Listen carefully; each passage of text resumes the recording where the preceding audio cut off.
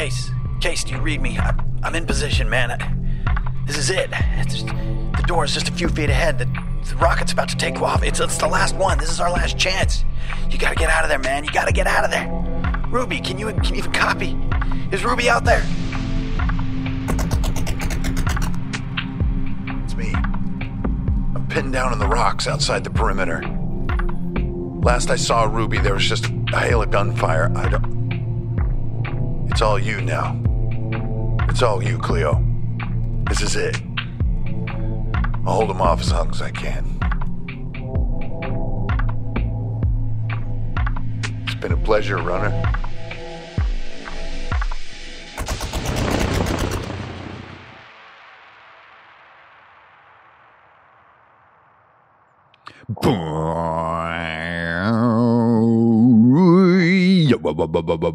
Greetings, programs. That's your old buddy Ingrid Bernal here. Hank from Fernhill, coming at you straight from Fishtown, Philly, PA. Live and direct on the podcast it's made to last. It is episode 59 of the RPG Mainframe.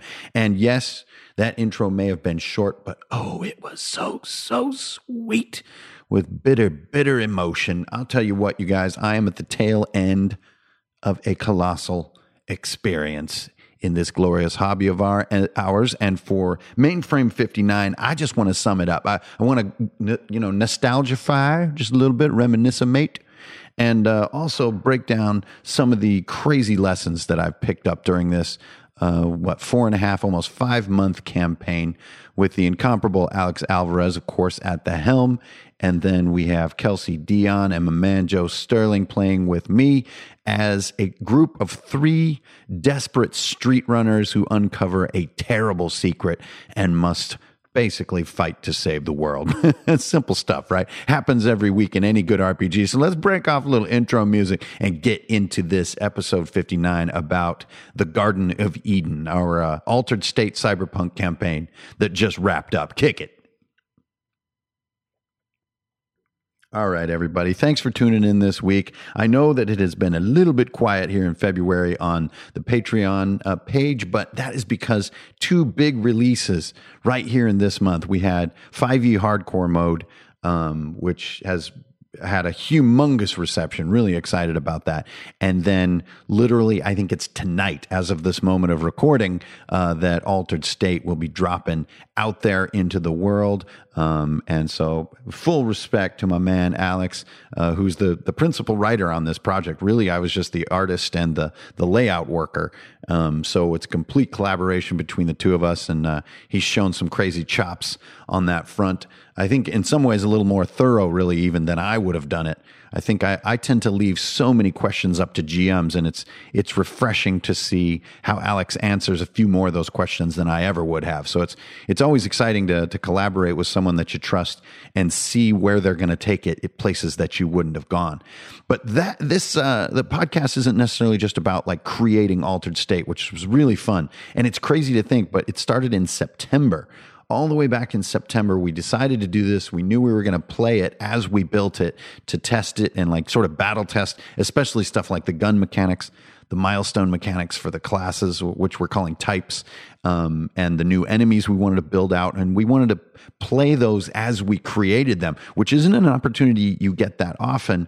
But just because the timing of our previous campaign and our access to Joe and Kelsey, we had this great symbiotic existence between creating the game Altered State, which I'm just terribly proud of now that we're able to look at it in the rearview mirror, and play Altered State, which I was just a hapless decker in this game.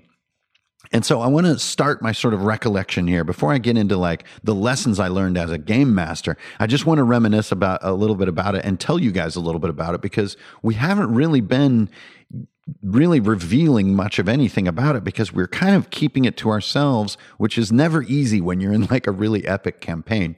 So our players were Case, that's my decker, and this was something really exciting for me. I mentioned a little bit about it in the past, but I basically played a wide-eyed character, a character who says wow quite often, who hasn't seen a lot of action, who has been sort of holed up in a world of computers and sort of dark rooms, and this was his first kind of foray out into the world of really going for it as an adventurer. And it was so fun to play that role rather than the kind of hardened, battle-worn, super loyal badass that I normally play. This was much more of a like, did you see that? That was the kind of thing that Case would say a lot of the time. But also, I would like to think a really innovative and outside-the-box Decker who would always sort of think at problems in unexpected ways and kind of take things in strange directions. And that was a super fun character to play. So then we had Kelsey playing Ruby, and Ruby was the quintessential gunmonger. So she's always carrying around between 8 and 12 guns and basically delivering brutal one-liners like, eat this, bitch. This kind of stuff, these kind of brutal, like bullet one-liners before she ices our opponents, and did have a penchant in the game, not just for unloading a lot of bullets during each game, but also making these sort of clutch kind of like double play kills, where you kind of from off screen are like icing someone at the last second in a just stone cold kind of a way. And she just was leaning into that. And an interesting kind of side note is at the end of the campaign, she was looking back and saying how she never truly got her head wrapped into how to play Ruby. But I never saw it that way. From my perspective as Case, I always saw her as the muscle of our group. And in my mind, the muscle of the group doesn't necessarily need all these huge heady statements and monologues and funny quips. They're there to like deliver the punch and make everybody's eyes go wide with their capability to play mechanics. And I think Kelsey did a great job at that. And she was also fun to have a female gunmonger. And as simple as that may be, to me, that's relatively uncommon in my games. So that was a refreshing switch on the trope of the gunmonger, which it's this sort of girl with these pink pigtails and these, sort of hippie style sunglasses and like a Punky Brewster kind of crazy outfit, but with a chain gun. And to me, there was something really fun about that. I mean, very quintessential cyberpunk, right? Okay. And then finally, we have my man JD playing Cleopatra, or sort of codename CP. And this was a true shifter. And so, especially in the beginning of the game, Joe was really leaning into the sort of who are you really angle. Like, we never really knew if he was, or it was male or female, or exactly what she really looked like, what sort of his true form was. And later we started discovering that he had no true form. He had what he called the blank. And this is where he would relax his shifting tech and actually just be this sort of blank, sort of dark character, represented by this sort of hooded figure in his token. And Joe's role was to always flip things with the deepest possible lies that you could imagine. So he would get us out of situations or get us into situations with these huge lies. Like, he wouldn't just make a small lie that, the car is out back when the car is actually in the front. No, he would just walk in and say he's the CEO and start chiding people for not working hard enough. Like, insanely bold role playing. And this is where his shifter character went. And I'm not quite sure even really how it happened, because I don't know if it was just necessarily in the cards, but Case and CP really became tight friends. And maybe it's because me and Joe are homies, who go way back. We're bromies at this point. But that doesn't always mean that your characters are going to be really good friends. But for some reason, the characters just started understanding each other and got along in a way that for me was unexpected. And that added yet another layer to our gameplay. And I often had a lot of little descriptive details about how Case would deck. And they're descriptive details that basically made his decking equipment kind of sound like a Mac 2 from about like 1994-ish, 1995-ish. And so I had like Homer Simpson icons on my deck, and I had this sort of low-tech like black and white display that I would use, and sort of had to wait for progress bars and beach balls and stuff like that. And in time, this became part of CP's role play. And in a way, he was sort of leaning into the way I was describing my tech and my shortcomings and making them strengths, and sort of having this almost like, quaint nostalgia about the decking tech that Case had that also was unexpected to me. And so this was the chemistry that we're going into the game with. We started the game by playing in text. We played our first, I think, 3 sessions in play-by-post, and we're just basically inventing all kinds of things. And I think Alex was just in the background sort of feverishly taking notes. We were just inventing what we wanted an innovative cyberpunk world to feel like. We didn't want to be in meat and potatoes cyberpunk, which is still really cool. We wanted to be in a sort of an after or a slightly higher tech and more degraded cyberpunk world. And we just started inventing it, and we're fighting over this sort of bank of data. We found this shifter who kind of wasn't who she thought wasn't who we thought she was. And then we had a bunch of friends get into a scrape. We wound up involved in something far bigger and basically went through almost 5 months of gameplay as we uncovered layer after layer of this terrifying onion of this world-sweeping scheme. And if you really want to know all the details on the scheme, the adventure is included in the Altered State PDF that's coming out very, very soon. And so I'm going to have to, hold off on telling you everything about Alex's story arc. But for me, this podcast isn't about just retelling the story to you guys. It's telling the sort of the qualia or the feels that I got out of the game that to me are going to carry me forward into whatever crazy project may come next.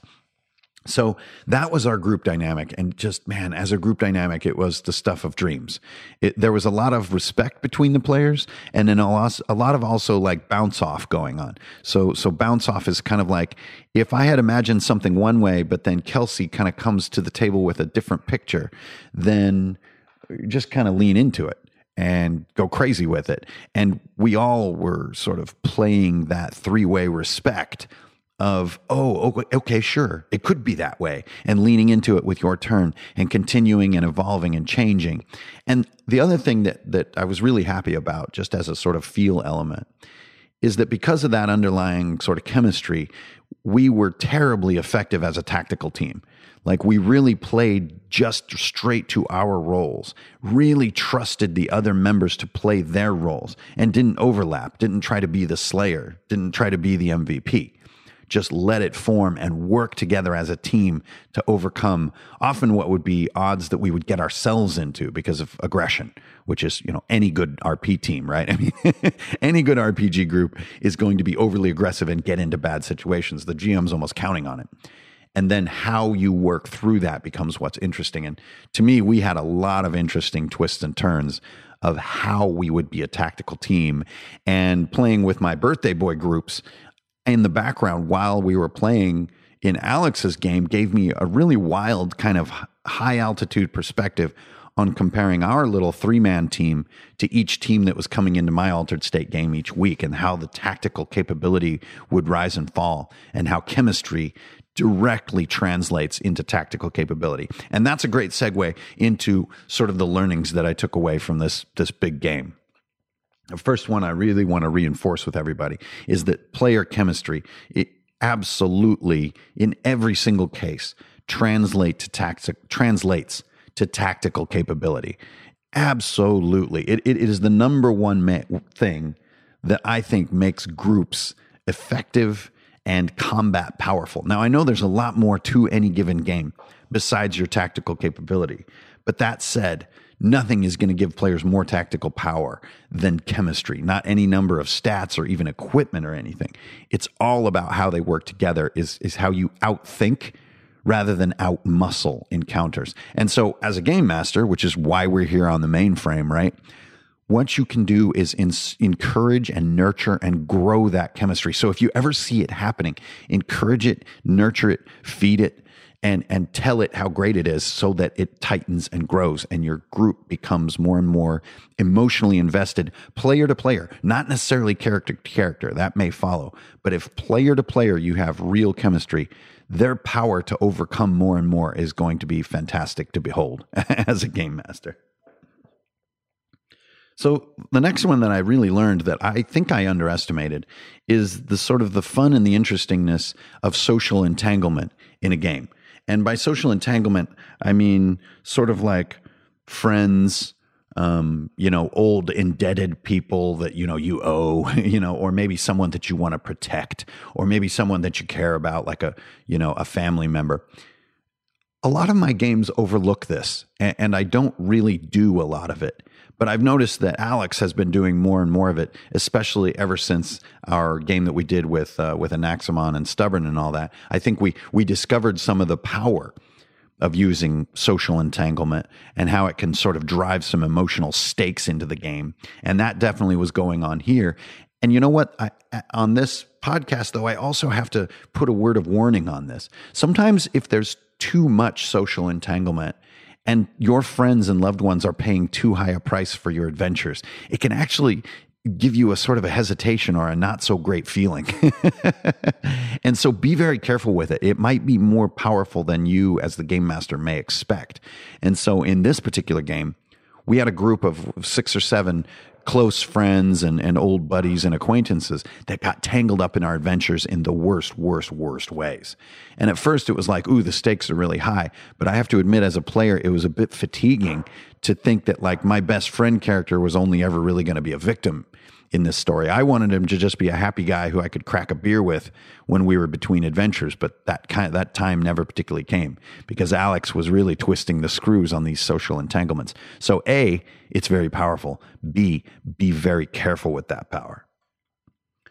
The next one, and this was proven out in our final game the most, but Alex employed it throughout the campaign. And something that you guys know I'm a huge believer in, and something that's reinforced in 5e hardcore mode, is the environmental monster. Your best monster in any encounter, your most deadly, your most frightening, and your most theme illustrative is going to be your environment. So I've noticed that, especially just when you're talking index card RPG, something that is swooping around or is an element in an encounter that requires a single save or take ultimate is one of the most deadly, most frightening, and most worked against elements in any encounter. And it's so dang simple, not only to write down, but to remember. You know, make a dex save or this swarm of nano insects will just shred you to the bone, right? By doing ultimate. Now, ultimate is just such a volatile dice. It can be 1 damage, which you don't even care, it's just a scratch, or it can be 12, which is where, it could shred you to the bone and drop you in one hit. And I think that this excitement of a non-destroyable environmental threat that potent puts players into a role-playing mindset because they can't just chop it. They can't just shoot it. And I cannot reinforce enough that environmental monster is not only the way to up your challenge tick, which may feel exciting to you, but will force a role-playing mindset and a thinking outside the sort of parameters you've given mindset in players. And that is where magic happens. Now, another one, this is slightly unexpected for me too. Alex's GMing style really doesn't escalate the numbers at all. We're in the final campaign or final game session of a 5-month campaign, and his bad guys are still shooting us with unmodified D8 gun damage. You would think to yourself, well, by then you guys have got a ton of loot, which we did. You've got a ton of new abilities, which we did. You should be able to, withstand that kind of damage, no problem. No. When you get lots of armed opponents coming at you with D8 damage, even with a couple of hearts and some other abilities, some extra armor abilities, it's just too gnarly. And I think one of the cool things that Alex did was not escalate this stuff. In my games, I escalate it quite a bit. I'll have late game enemies with +8 on all their rolls and maybe +4 on all their effort rolls. Like there's a huge escalation there. But Alex kept it pretty flat. And at times it seemed like maybe this isn't dangerous enough. And then at other times I'd be like, dude, do not mention to Alex that this is not dangerous enough, because it felt really powerful, especially with some of those environmental hazards swooping around. And you really want to get this story concluded, so you don't want to tempt fate. So flat numbers in index card RPG actually work over a relatively long-term game. And to me, that's surprising and interesting. So something to chew on as a game master playing an index card RPG. And I would argue even in other games like 5e, you can keep your numbers flatter than you might think and keep your challenge high if you have creative and dastardly encounters. All right, next up, the noble savage is lost. This is the note that I have in my notebook. Something funny about Cyberpunk happens, which is you no longer get to play on this sort of noble savage archetype. Now, this is a somewhat outdated and maybe unfashionable term, but it basically means that there was a simpler time in humankind, and simpler people had this like very sort of honor-bound behavior system. and belief system. And this behavior and belief system is endlessly useful in tabletop gaming, right? It's the fighter who has this vow, it's the dwarf who refuses to back down even though they know death is coming, it's the nobility of an old honor-bound sort of feudal world, and how when we play tabletop, it's really fun to go back to that place. That's a simpler, more powerful, more merit-based world, right? Rather than like, can you get a job and pay your rent? It's more like, are you loyal and courageous? And those are really fun questions to answer in an RPG. But in Cyberpunk, you don't get to do that. You're not only in a modern setting, you're in a postmodern setting. So your vernacular is very modern. The way you think and your motivations are very modern. And there's a lot less, to me, escapism in Cyberpunk. It feels a little bit like still being in the world. You're talking about machine guns. You're talking about katana. You're talking about cybernetics and problems with AI and computers. These are all high stress elements of our modern and hyper-modern and postmodern worlds. So you don't get that joy of like, okay, let's walk to the next town. You're not going to walk to the next village in Cyberpunk. That's not happening. You're getting on a magnetic bike and riding at 200 miles an hour, zipping through wastelands of cities to get to the next village. And it's not even a village. It's just a district of another huge city, right? The point that I wanted to make here is that looking back at this campaign, I miss the noble savage. I miss that feudal world, that simpler world where you make vows and you walk on foot to go places, and you have your 4 gold pieces, and you have your best friend whose side you will stand by no matter what comes your way, and like this sort of life by the sword kind of simplicity, and walking through the grass and the empty world. Those fantasies are really hard to create and find in Cyberpunk. And after so much Cyberpunk play, I miss that. I miss that stuff. I miss the fantasy of thinking I'm that dwarf and all I have is my boots. And as an extension of that, I think that Cyberpunk also has something we experienced with Alex's game, which is the challenge of creating wonder in a postmodern or sci-fi world. Wonder is such a huge aspect of a session being exciting. Sometimes really the wonder and discovery of a session is more important than the survivability or the victory or the power of a session. It's that moment of realizing, whoa, X is actually Y. Now, in a fantasy setting, wonder usually means the revelation of a distant past and how grandiose it was. But in Cyberpunk, I think it can get quite difficult to induce a feeling of wonder. Think about the real world for a moment. It's very hard to get you to go, whoa, no way, right? As the world is revealed, because the modern world is so packed with sensory explosions and fascinating data and interesting side shoots and details and a blitz on the senses, really. So how do you create a sense of wonder in a postmodern character? I think this is a real challenge. And Alex's answer to this challenge was to push our story arc to places he expected us to never imagine it would go. And I think, especially when we wound up on the moon, I think it's fair to say we didn't expect that.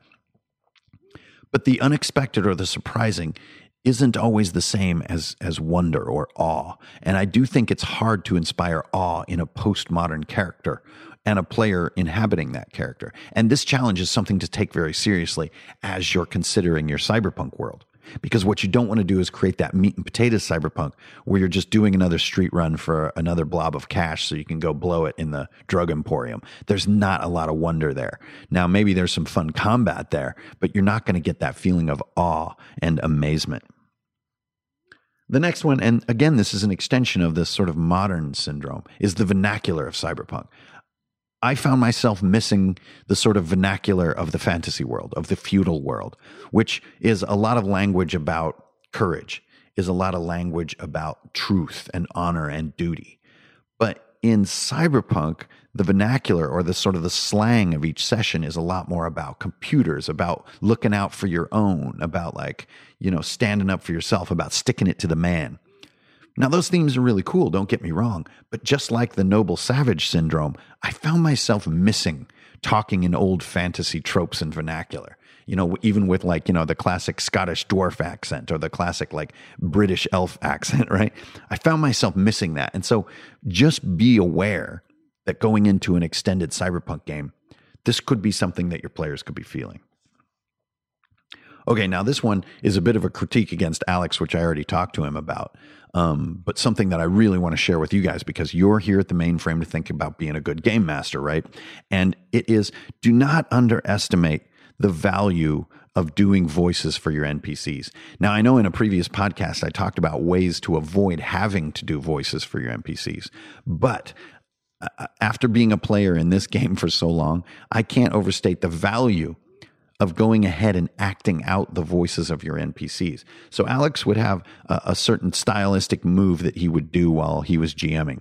If he felt that an NPC was talking too much or like overstepping how cool we were as the heroes, he would kind of use this verbal tool of saying like yada yada. So he'd kind of say the first part of what the NPC is going to say. So here's an example. It would be something like, you have no chance as street runners to attack a corporation the size of Arctech. Yada, yada. He kind of goes on like that, right? Instead of finishing this sort of legendary speech, you don't really want to take up table time and you kind of just turn it into yada, yada. Or you say something like kind of a thing, right? We've all done this. But what's interesting is me as a player, I couldn't wait to hear what Alex was going to act out next. And this was the critique I gave him. Not that he was skipping his NPC dialogue, but maybe he was underestimating our interest in hearing him act it out. It's like you're kind of hanging on the edge of your seat. And it's also fun, honestly, in a somewhat kind of cruel way, to see your friend acting out of sort of a character and daring that most dorky part of our hobby, which is acting out crazy NPCs with crazy voices and stuff, right? It is the dorkiest part. Let's just admit it. But I think just as a GM, don't underestimate how much your players love hearing you do that or struggle through it if you're not that great at it like me. They love it. And if you sort of brevify or you yada yada your way out of NPC dialogue, it can pull you out of the moment. And so be very careful with that and consider getting into that dorkiest of practices for a game master, which is doing zany voices. All right. Now, finally, I wanted to talk about movement. Alex had some very interesting sessions, and I'm not sure if it was because of our actions or because of his prep or what, but sessions that emphasized us moving from map to map much, much more than any map being a challenge. We'd just move into a space, do a thing, talk to a guy, and we'd hop right through the other door and go to another map. Now, at first it would seem like, well, yeah, but don't you want to be challenged? Yeah, as a game master, I would think that too. But as a player, some of the sessions were so exciting just to go room to room, just to go space to space, to see the next thing, wiggle around a little bit, say some fun stuff, and see the next thing without challenge being a constant obstacle to seeing the next map. And this is something that for a player, this was a real revelation for me and probably the single biggest takeaway from Alex's game. Is that sometimes just saying a couple of lines, like I'm talking 2 rounds, your players say some lines and characters are cool. You find out a little unexpected little clue there. And then someone does some kind of brilliant role play thing that kind of foobars the encounter rather than it being combat. And you just walk into the next map. You're like, oh, look at this stuff in here. That simple, but so powerful from the player side. The GM is thinking, man, I'm barely doing anything. They didn't even fight my cyborgs. They just told them they were the CEO and walked right past them. I hope they don't think that's lame. No, your players do not think it's lame. They are so excited to see that next room and to see that next space. And it doesn't always have to be hiding behind some kind of big legendary challenge. Now, you're going to want big legendary challenges, of course. But some of these sessions where Alex let us flow, mainly because of our RP. We were RPing as a team to bypass combat encounters. And we just walked from space to space. And it was so exciting because it kind of gave you a clearer look at how the GM had perceived the sequence of events. You saw it in GM time, right? Like when you're prepping a game, it doesn't take you as many hours to prep a game as it does to play it usually, right? And so the GM sees this shorter, more condensed story arc that probably makes more sense and feels more continuous than what the players might feel. And this moment when you're bypassing and cruising room to room, you feel that. You feel that condensed feeling that time is really passing, that you're actually moving through space. And it's super duper satisfying, I gotta say. It was the hugest thing I learned from this 4.5 months of playing Cyberpunk. So I hope you guys appreciate my revelations and reminiscences and nostalgification of our Altered State game, which Alex titled The Garden of Eden. It was basically a sweeping story about a plot to end the world and our ability to sort of stop it. And not only stop it, but to attempt to survive it, which we didn't. But we sort of did. The little sample from the intro was my personal highlight of the game, which was the death of my character, Case. For one thing, I never thought Case would die, and I never wanted him to die. I saw Case as one of the pivotal characters that created Altered State. It was how I manifested myself into our world as we were trying to make an innovative cyberpunk setting. And the moment that Case was, his death was also highly decisive. He was shredded by a gunship.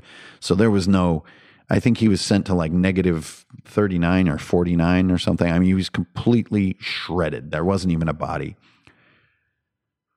And it was fair. It was right. It was the thing that needed to happen. It wasn't Alex being cruel. It wasn't an unfair or unpredictable room. It's what needed to happen. I was buying my closest ally and closest friend in the game a little bit of time. I knew it was the stakes, and that's just how it played out when the dice happened. It was really a one-timer that got me more than anything else, and that timer could not be disputed. The dice had spoken. I had to stick with my plan, and to me, it was a valuable death. It was an exciting death, and it was sad. It was downright sad that Case had been killed because he was a bit of a mascot of the game, and it's not every time that you get that real sadness about losing a character in a game, or the total fairness, the sense of total transparency. And it was one of the best character deaths that I've ever had. And it was really a poignant and amazing moment of role playing, as well as like how my teammates role played it and the whole thing and the way that it had played out, because Kelsey wasn't feeling well one night. And so it wound up just being me and JD. And so that also made it even more sad. She kind of was unconscious. Her character was unconscious when this occurred. And that put even another sort of sad note on it. She couldn't be there to sort of say goodbye, so to speak. And so there was like some unresolved grief there. And like, this stuff is real stuff. And like, I think it was a tribute to our game for all four of us that moment had such fun gravity to it, and that the ending had a great deal of fun gravity to it too. And so I just want to thank Alex and Joe and Kelsey for such a great game. It was a real hoot. I'm glad it's over, because it was kind of like getting to a point of craziness, but also it's great to look back on, and, a little sad it's over too, but on to the next game.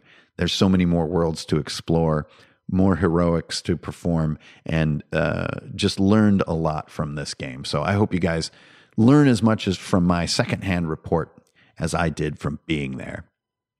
All right, this is old Hankering Fernale. I'm going to get out of here for episode 59. Episode 60 is coming, which is still just mind-blowing to me that the Patreon and the podcast has made it this far. So keep an eye out for episode 60, and going to keep those YouTube room designs coming. And my new table group is about to pull together, so there's just going to be plenty to dream about and to do and to talk about. And thank you, everybody, as I say every time on this podcast, thank you for your support here on Patreon, whether it's $1 or it's $12, or for you crazy immortals who do even more. Thank you so much. You pay my rent.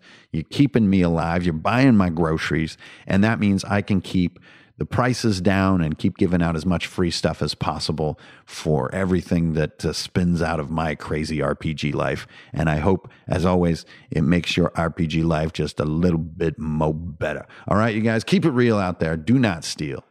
And you always going to get a deal, okay? I'll see you guys on the internet. Thanks, everybody.